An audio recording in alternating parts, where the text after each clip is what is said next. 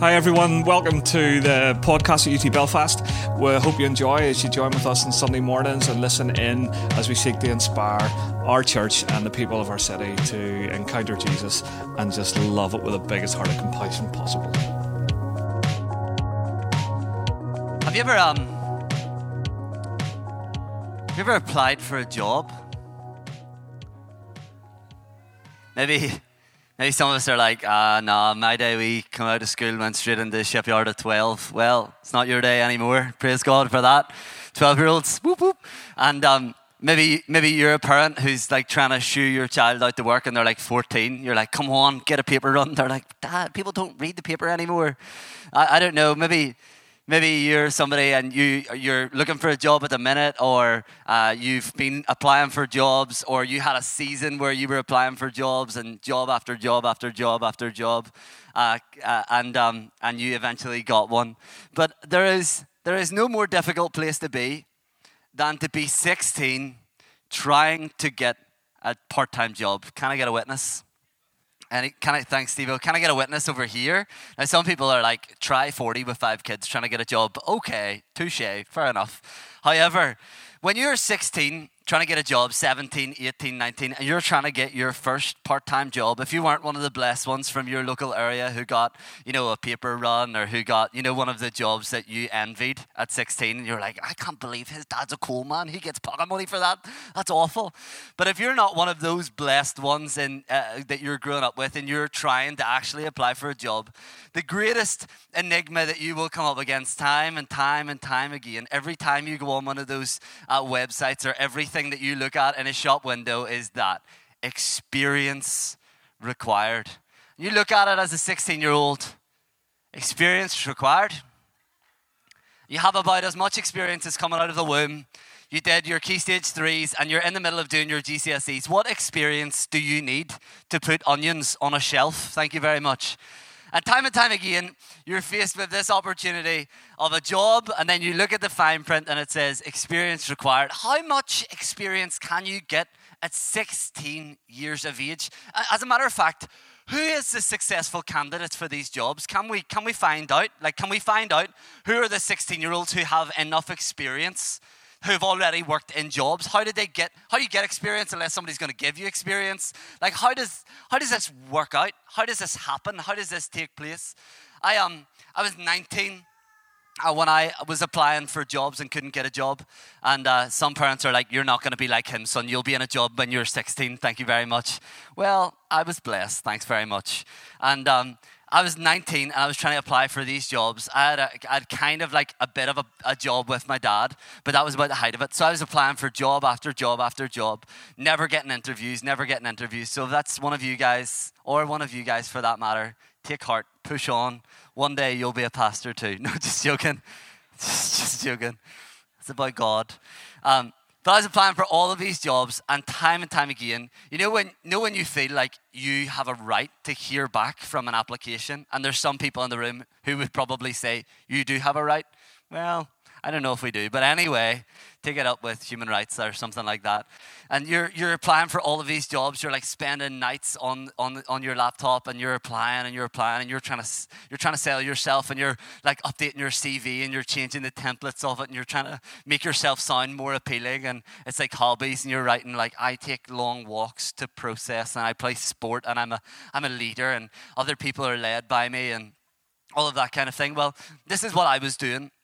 And I just faced rejection after rejection after rejection after rejection after rejection. And then one day I got a phone call and it said, you have an interview? Hey, it's decent. Have an interview. And it was for Tesco. Thanks very much, Tesco. And then that same day, I got another phone call. I had another interview. It was for Asda. And the interviews were on the same day. I went from rejection after rejection after rejection to, hello, somebody. I'm a wanted man. Tesco want me, Asda want me, Sainsbury's will be headhunting me. I didn't even apply for them, and they'll be looking for me next as well. And we can all be assured that Marks and Spencer's weren't going to phone me because I don't have enough gentleman etiquette to work at Marks and Spencer's. Thank you very much, sir. Have a lovely day, sir. I had these 2 interviews and they were on the same day and they were back to back. So I went to the ASDA interview and it was a group interview and it was all of these challenges and we put like pieces of sticks in marshmallows and it was all of these team building and there was loads of people there. Then I went to the Tesco interview and they asked me 3 questions. And on the same day, about 2 hours after, both of them phoned me and offered me both jobs.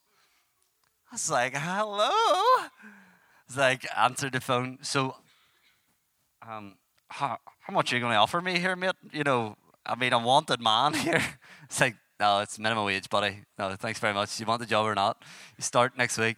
And I say that because I went from rejection after rejection after rejection after rejection to this mass revival in my head of job opportunities. Now, 2 jobs isn't a lot for some of us. Some competent people in the room are like, 2 jobs? Psh, 2 jobs for breakfast. But actually, some of us over here, when you're applying for job after job, some of you know what it feels like to get 2 job opportunities in the same day. It's like, whoa, where did this come from? This is ludicrous. This can only be a move of the Holy Spirit. Praise God. And we're going to pick up today, like Stephen dropped us off last week in Jonah 1 and 2. And Jonah was a person who faced rejection after rejection and who gave rejection to God after rejection of God, and then all of a sudden, he'd found himself bang smack in the middle of revival. We're going to look at Jonah chapter 3, Jonah chapter 4. Are you down if we read both chapters? Yeah? You don't really get a choice. Okay, Jonah 3 and Jonah 4. It says, then the word of the Lord came to Jonah a second time. Do you notice that? And some of us, we were waiting on the juicy parts, and all of a sudden, we see it straight away. It came a second time, which meant that it came a first time. So for it to come a second time meant that Jonah didn't take up the first time. Then the word of the Lord came to Jonah a second time. It said, go to the great city of Nineveh and proclaim to it the message I give you. Jonah obeyed the word of the Lord and went to Nineveh. Now, Nineveh was a very large city, and it took 3 days to go through it. Jonah began by going a day's journey into the city, proclaiming 40 more days and Nineveh will be overthrown. The Ninevites believed God, a fast was proclaimed, and all of them, from the greatest to the least, put on sackcloth. All of them.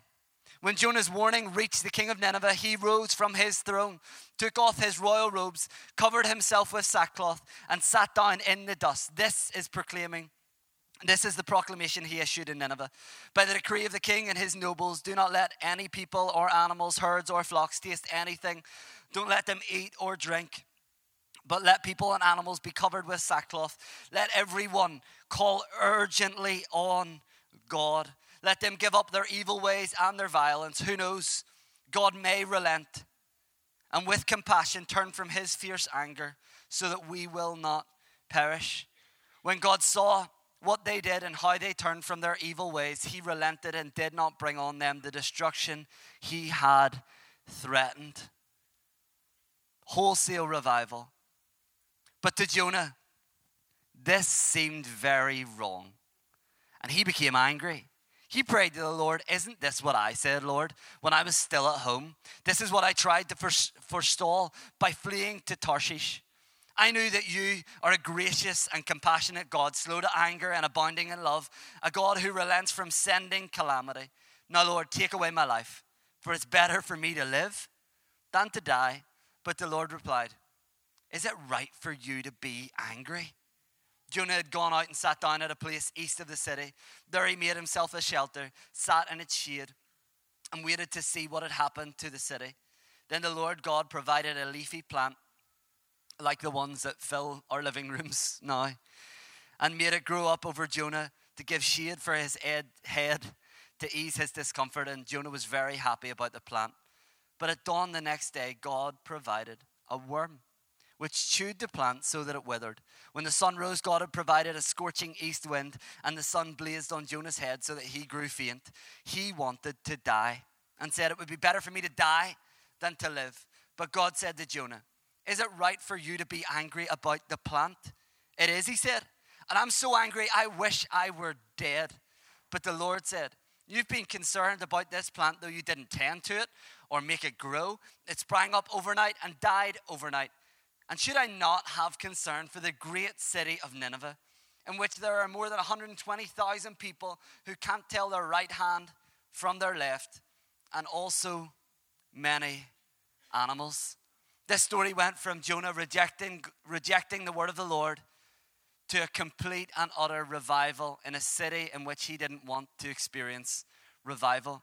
We see the first mention of Jonah in Scripture is in 2 Kings 14:25. It says, he was the one who restored the boundaries of Israel from Lebo Hamath to the Dead Sea in accordance with the word of the Lord, the God of Israel, spoken through his servant Jonah, son of Amittai, the prophet from Gath Hepher. So here's Jonah, who God invites to go to this great city of Nineveh to preach. And Jonah ran away. Most historians believe that he ran away approximately 2,500 miles in the opposite direction, approximately here to Istanbul, trying to get away from the word and the direction that God was taking him into. He was rejecting the word of the Lord, and he was doing it with intentionality. He was running in the complete opposite direction. And was he wrong to do so? Nineveh was a city that was so opposed to godliness that they would skin people alive. It was a horrible city. It was an ungodly city. It was an evil city in every way, shape, and form. And Jonah felt like they didn't deserve the grace and the mercy of God. And if many of us were in his position, we probably wouldn't disagree. Now, in church, we would all disagree.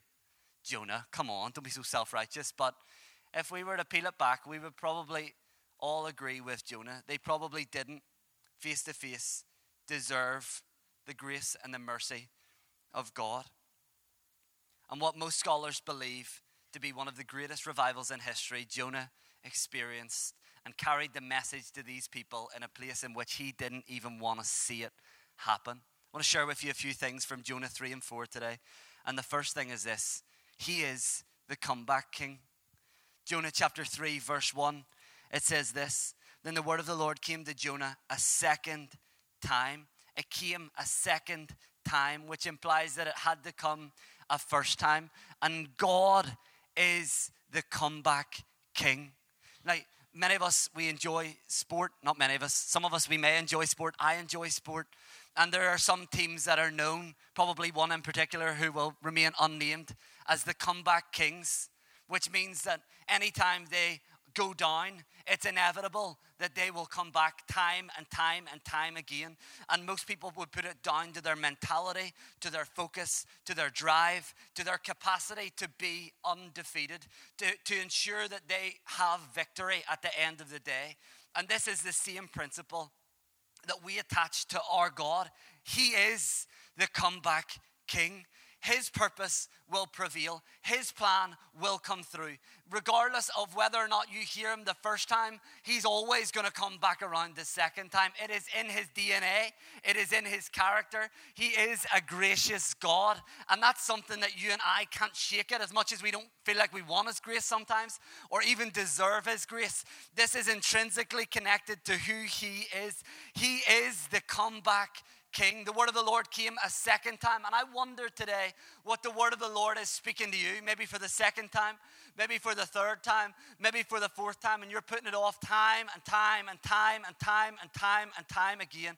And God is maybe speaking into this room today, straight to your heart, speaking to you about your family, speaking to you about your finances, speaking to you about your soul, speaking to you about the state of your affairs and your relationships with other people.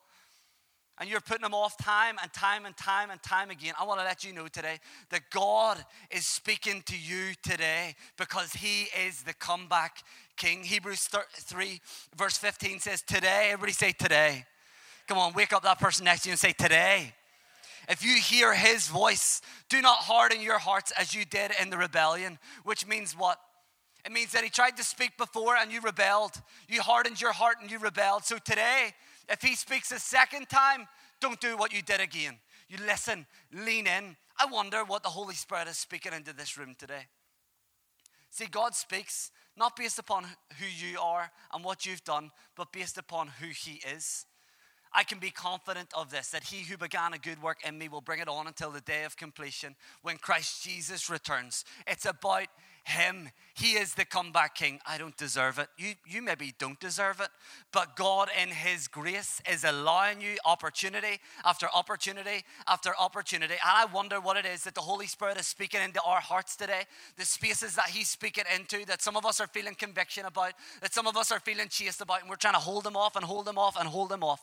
His word will not return void. It will set out all that it accomplishes to do. So I wonder what the word of the Lord is that's being spoken to you, that God is working to accomplish in you. It's going to come second time, it's going to come third time, and it's going to keep on coming. Why? Because he is the comeback king. Lamentations 3:22 and 23 says, because of the Lord's great love, we are not consumed. For his compassions never fail. They are new every morning. Great is your faithfulness. Every day is a second time for you and I. Every day, new grace. Every day, new mercy. Every day, his faithfulness remains the same. He is the comeback king. Jonah's experience of this comeback king landed him in a city called Nineveh, a city that he didn't want to be in, but he received the word of the Lord a second time. And he knew after the first time, all right, I need to obey the word that comes my way. The second thing that I want to share with you is this: pleasing God comes through faith, and faith leads to obedience. Hebrews 11 verse 6 says, without faith it is impossible to please God. Pleasing God comes through faith, but faith leads to obedience. Without works, our faith is dead. Faith leads to obedience. Jonah 3 verse 3, Jonah obeyed the word of the Lord and went to Nineveh. Nineveh was a large city, and it took 3 days to go through it. See, God wants our obedience, and it's our obedience that unlocks the destiny that God has prepared for us. You want to be disobedient to God, don't expect to walk in the purposes of God. But if you're willing to be obedient to God, expect to walk into the purposes of God. Faith leads to obedience. I have a little illustration. I'm going to use Tim for it. His big green jumper. Come on up. Tim and I are going to play a game. So is there like, come to church for games? Yep, looks like it. We're going to play a game called Simon Says. Everybody know Simon Says? Yeah. Simon Says, jump. Simon Says, clap your hands. Simon Says, raise your arms. Simon Says, rub your belly. Simon Says, pat your head. All right. It's good, isn't it? All right. Let's play a game of Jesus Says. Jesus says, make disciples. I got it. Make disciples. Okay. Jesus says, heal the sick. I know this one. Heal the sick. Okay.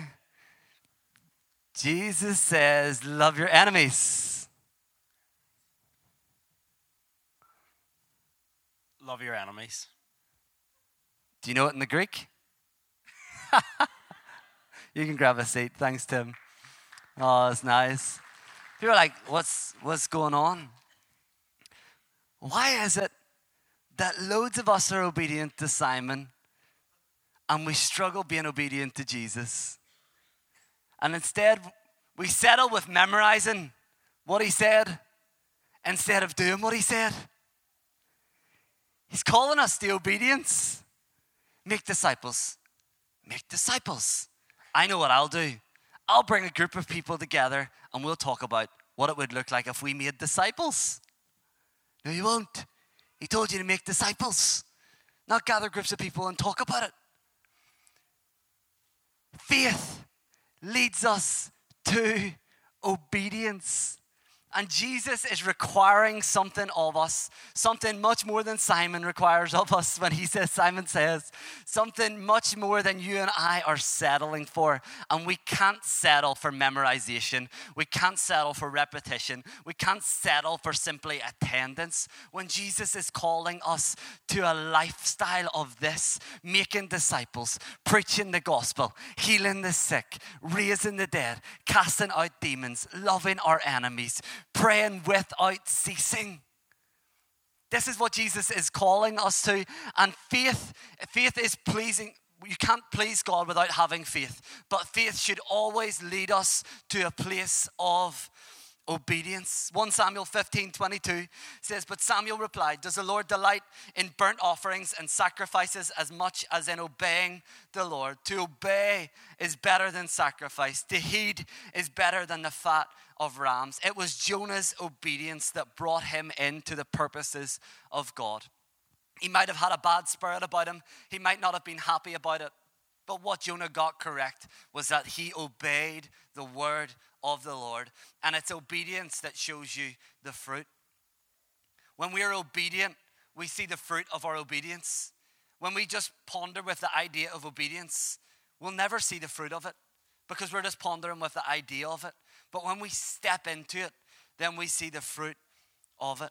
So often, we write ourselves off. I couldn't say that to them. I couldn't share with them. I couldn't do that. I couldn't. And the common denominator is usually I. Let's take Jonah for a second. Jonah was not very clearly a dynamic communicator. He might have had the ability to, but remember that he did not want these people to heed this message. He didn't want them to receive it. Jonah wasn't giving it his all, preaching with illustrations. He wasn't using Simon Says to help the point be driven home. Jonah, all he was a messenger. And a messenger's responsibility is to deliver a message. Let me ask you this. When was the last time the postman knocked the door and interpreted your bank statement for you? Doesn't happen. Why? Because he just delivers the message. There's your post. There's the message. Well, so often, as messengers, as people who are carrying the good news of Jesus, carrying the gospel, carrying like genuine news to people that should bring joy, that will ultimately save their lives if they choose to accept it. And we're opening the post and trying to interpret it. Jonah, he brought a message with no dynamism, I think it's fair to suggest, and yet it resulted in revival. And I just wonder, as we look in this room, I wonder the people connected to this room, if all we did was share the message, maybe even smile as we do it, a little bit more than Jonah would have done, what God will do. How God will honor our obedience. How God will bring something about as we step into his purposes and his plans. The third thing I want to share with you from Jonah 3 and 4 might be a newsflash, but it's this: God's plans are greater than your plans. Jonah shared the message. Revival had broken out. P.S. If you really love your dog, then you'll want to see revival, because the Bible says that in Jonah that even the animals were made to fast and put on sackcloth, which is just funny. People are like, I'll share the gospel for my doggy. I bet you would. Do it for Jesus too. Hello. But this revival had broken out in such a way that the king had issued a decree. And Jonah, he wasn't happy. In Jonah chapter 4, verse 1, it reads, but to Jonah this seemed very wrong, and he became angry. See, Jonah wasn't okay with what God did because they were bad and they did certain things and they behaved certain ways. And so he became angry. His preferences weren't necessarily in line with God's, and God's purposes weren't necessarily in line with Jonah's preferences. And Jonah wasn't too pleased about this. Jonah wasn't thrilled about this. Jonah, as a matter of fact, was very annoyed about this. But yet, God was navigating a way to ensure that his purposes prevailed time and time again. Why? Because his plans and his purposes are greater than yours and greater than mine. Sometimes it doesn't feel like it, but we can have the assurance that his thoughts are higher than ours, his ways are higher than ours, his thoughts are greater than ours. We can have the assurance that he's working even in spaces and places that we can't see and we don't have knowledge of. I love Google Maps. Why do I love Google Maps? It's because when you put the destination in, regardless of the turns that you take, you follow the route or you go off the route, it redirects you and recalculates your route to that same destination time and time and time and time and time and time again, no matter what. If you need to take a U-turn, you take a U-turn. If you need to take a left turn and a right turn, drive for 8 miles, turn the other way, it'll work that all out for you. As long as the destination remains the same, it will recalculate your route. And I believe that God has the same principles. That regardless of the steps that you take and the spaces that you step into and the turns that you make, and sometimes some of us, we need to take a U-turn and we need to do it very, very quickly because we're going to a dead end. God, as long as the destination has been set by the Lord, he will consistently recalculate our route. Why? Because his mercies are new every morning, because he's gracious and because he's good, and because one way or another, his purposes will prevail. What are the areas of your life that your purposes are trying to prevail and you're trying to put God in the back seat? I'm going to change the destination, thanks Lord. Don't think you are.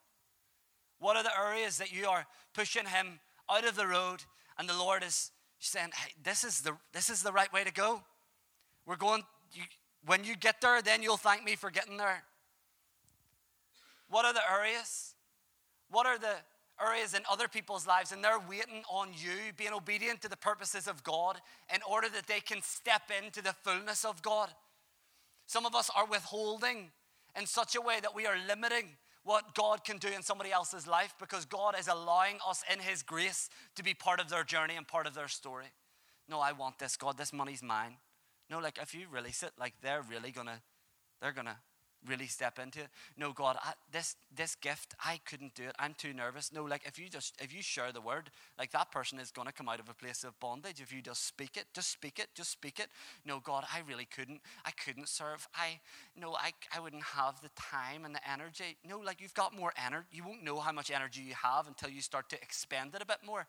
And many of us, we're allowing our plans and our desires to overrule God's, when in actual fact, Jesus teaches us what? To submit. Not my will, but yours be done. God's purpose must prevail. Proverbs 19:21 says, many of the plans in a person's heart, but it's the Lord's purpose that prevails. AKA, it's not you making God part of your plan. It's you actually becoming part of God's plan and intentionally doing so. You know, when the disciples came to Jesus in John chapter 4, he was at a well. Jesus was spending time with a lady from Samaria, was talking to her, was sharing about her 5 husbands. It was an intimate moment, and this woman was being freed in this moment from all of her past and all of her shame. And the disciples were away, they were getting food. I think they were at Tesco Express or something like that. They came back and they were like, hey, Jesus, we got food. You need to eat. And Jesus said, I'm good. And they were like looking at each other. Did he bring a packed lunch or what's going on? He said, I've food you know nothing about. He did. He brought his own lunch. You know those type of people who look after themselves and everybody else is starving. And Jesus said, no, my food. What fulfills me is to do the will of the Father. There was something about the will of the Father that sustained him. There was something about the will of the Father and being obedient to it that brought him energy and pushed him on. And some of us, we can feel a sense of emptiness. And not all of us, it's down to this, but some of us, I wonder if it's because we're pushing the purposes of God to the background and we're pursuing our own desires and our own agendas. And every time we hit one of those targets, we feel empty and we wonder why. I'll just set a bigger one. I'll set a bigger goal. I'll come up with a better idea. I'll get another extension. I'll put something different in the house. I'll buy another car. We come up with all of these ideas and plans and schemes thinking that will fulfill us. And all it does is lead us to a place of emptiness. And I encourage you, try the will of God. You try it and see how it fills you. You try it and see the food that feels to you. You try it and see what happens. The final thing I want to share with you is, what about the worm? Just turn to somebody and ask them, what about the worm? People are like, I am not asking somebody that. That's okay, I don't judge you. Jonah, this seemed very wrong. He became angry, he prayed to the Lord. Isn't this what I said, Lord, when I was still at home? This is what I tried to forestall by fleeing to Tarshish. I knew that you're a gracious and compassionate God, slow to anger, abounding in love, a God who relents from sending calamity. Now, Lord, take away my life, for it's better for me to die than to live. But the Lord replied, is it right for you to be angry? Jonah had gone out, sat down at a place east of the city. There he made himself a shelter, sat in its shade, and waited to see what would happen to the city. Then the Lord God provided a leafy plant and made it grow up over Jonah to give shade for his head, to ease his discomfort. And Jonah was very happy about the plant. But at dawn the next day, God provided a worm, which chewed up the plant so that it withered. When the sun rose, God provided a scorching east wind, and the sun blazed on Jonah's head so that he grew faint. He wanted to die. He said, it'd be better for me to die than to live. God said to Jonah, is it right for you to be angry about the plant? And it's just the strangest ending to Jonah's account. In the middle of this revival, he ends up being most concerned about a worm, a measly little worm who ate his plant. That's my plant.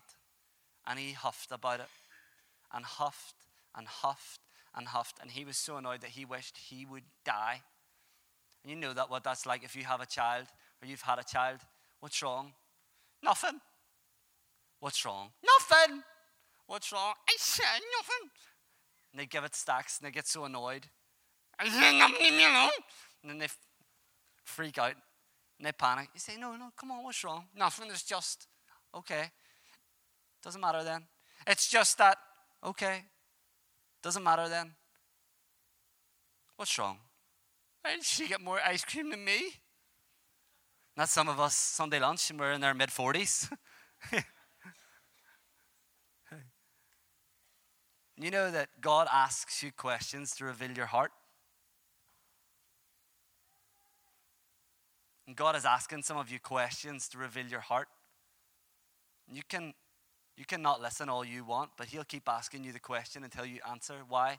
Because then you'll speak out what's really in your heart. It's just, I'm not very happy about it. It was comfortable. It was nice. What about a worm? You know, the Ninevites, they served this god Dagon. And Dagon means the fish god. And Jonah got spat up out of a fish. He got spat on the shore. He spread the news about God, this gracious God who was going to eventually bring wrath unless they repented. He experienced revival, and he went from a whale to a worm, a fish to the floor, like that. All of a sudden, God had done this unbelievably huge thing in this city of 120,000 people that it took 3 days to go through. It doesn't even take you 35 minutes to get from one side of Belfast to the other. And it took him 3 days to go through the city. And he'd spread the news, and there was revival breaking out. And this account ends with Jonah being concerned about a worm. Why did you send that worm to eat my plant? And God asked him some questions. And when God asks you questions, the answers always reveal your true heart. And some of us, I wonder the questions that God is asking us to reveal our hearts. He's not asking us in a wrathful way, but in a gracious way. Because he doesn't want you to be concerned about a plant. He wants you to open your eyes. Did you not see what just happened? Should I not be concerned about these people who didn't know their right hand from their left, and now they've repented, now they put on sackcloth, now they've changed? Should I not be concerned? And I do believe that some of us, we're focusing on the small things, the tiny little things, And as we focus on the small thing, we miss the whole picture. Jonah was focused on a little small thing, and he was missing the big picture. The big picture is this. There is a city who do not know Jesus at all. Some people do. Well, there's lots of churches. Okay. Very good. There are family who might even be around your lunch table today. There are people who you go to work with every single day. Have you shared the gospel with them? Or are you more like Jonah than we want to admit? We laugh at him, we think, flipping Jonah. And you're just concerned about all the wee worms in your life. All the wee savings here and there, all the wee holidays, all the wee. Meanwhile, there's this whole city who in God's terms don't know their right hand from their left. And you and I have not just an opportunity, but a responsibility. Remember what Simon says and Jesus says? To make disciples, to share the good news about Jesus. Why don't we stand together, and the worship team are going to come. We're going to respond together.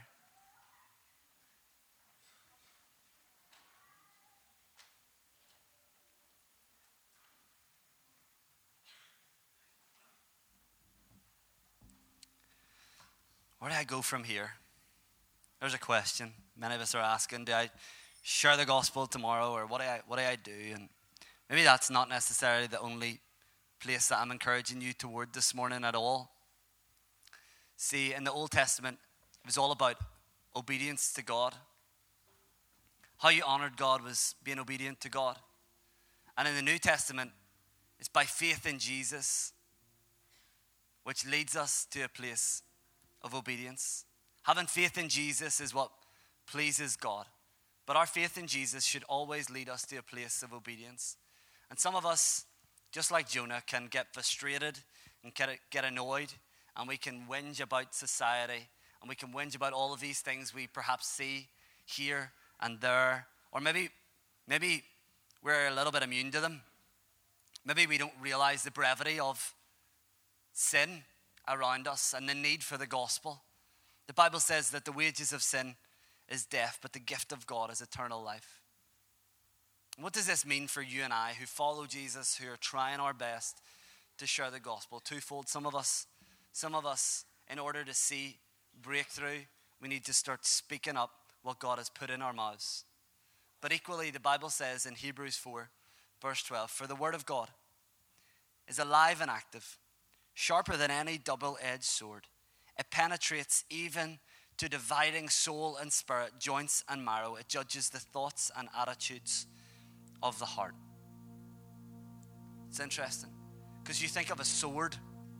Let's keep that up there for a second. You think of a sword as something to attack, and often that's the how we visualize our Bible. If you have a revelation of this verse, we visualize it as a sword. But I wonder whose thoughts and attitudes and whose heart it's dividing.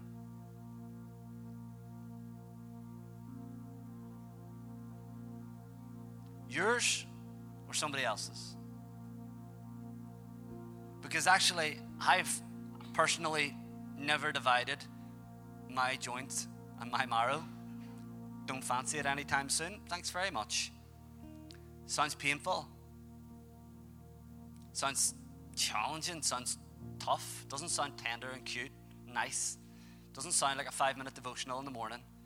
It sounds like open heart surgery. It sounds like, all right, go to town on me. And some of us, we have attitudes in our heart, and that's why we're not sharing in the way in which God has given us responsibility to share.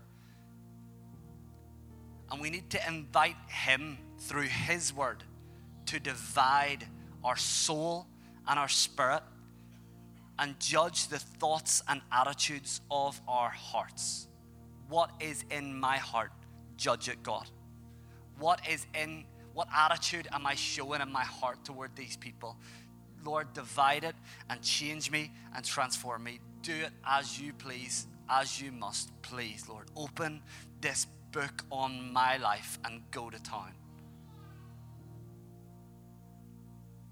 His word is alive and active. And so we pray and we invite an acceleration of the Holy Spirit. He's here, he's been here. He's with you and he will go with you because his mercy is new every morning. He's faithful, he's consistent. And I wonder, all of this time you've spent with him and you didn't even realize you were in the presence of a king. And there were some things in your heart that were offensive to him, that weren't in line with his character. And in love right now, he just wants to accelerate in the room in order to affirm some of us. Because some of the attitudes, they're not vicious and malicious, but actually they've been planted by the enemy and they're robbing us more than they're robbing some others. And so, Holy Spirit, we thank you for your presence. We thank you, Father, that we are right here in your presence, the presence of Almighty God, the one alone who is immortal, the one alone who dwells in unapproachable light. We are in your presence. I recognize in this moment that we're standing in a building like we do a lot of Sundays, but in this moment, we recognize that we are in your presence. And we ask you to do what it is that you want to do. Increase, Holy Spirit. Increase, Holy Spirit. Increase, Holy Spirit. Increase, Holy Spirit. Increase, Holy Spirit. Increase, Holy Spirit. Increase, Holy Spirit. For those of us who are having our minds robbed from the enemy, Lord, I ask right now in the name of Jesus that you would guard our hearts and minds. For those of us in spaces of emotional instability, right now in the name of Jesus, stabilize us. We thank you that you are sure and steadfast. You're an anchor for the soul. Pray right now, Lord, that you would root our minds in your word and in the truth of who you are, and that we would be secure in that. For those of us, Lord God, who are fretting and who are worrying, Lord God, who are finding ourselves riddled in a place of anxiety, we ask, Holy Spirit, you would draw near, comfort, bring peace. Father, we thank you for your love and we thank you for your goodness.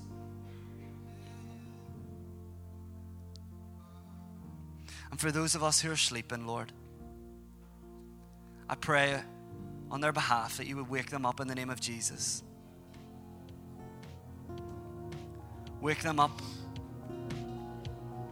out of your love for them, Lord God,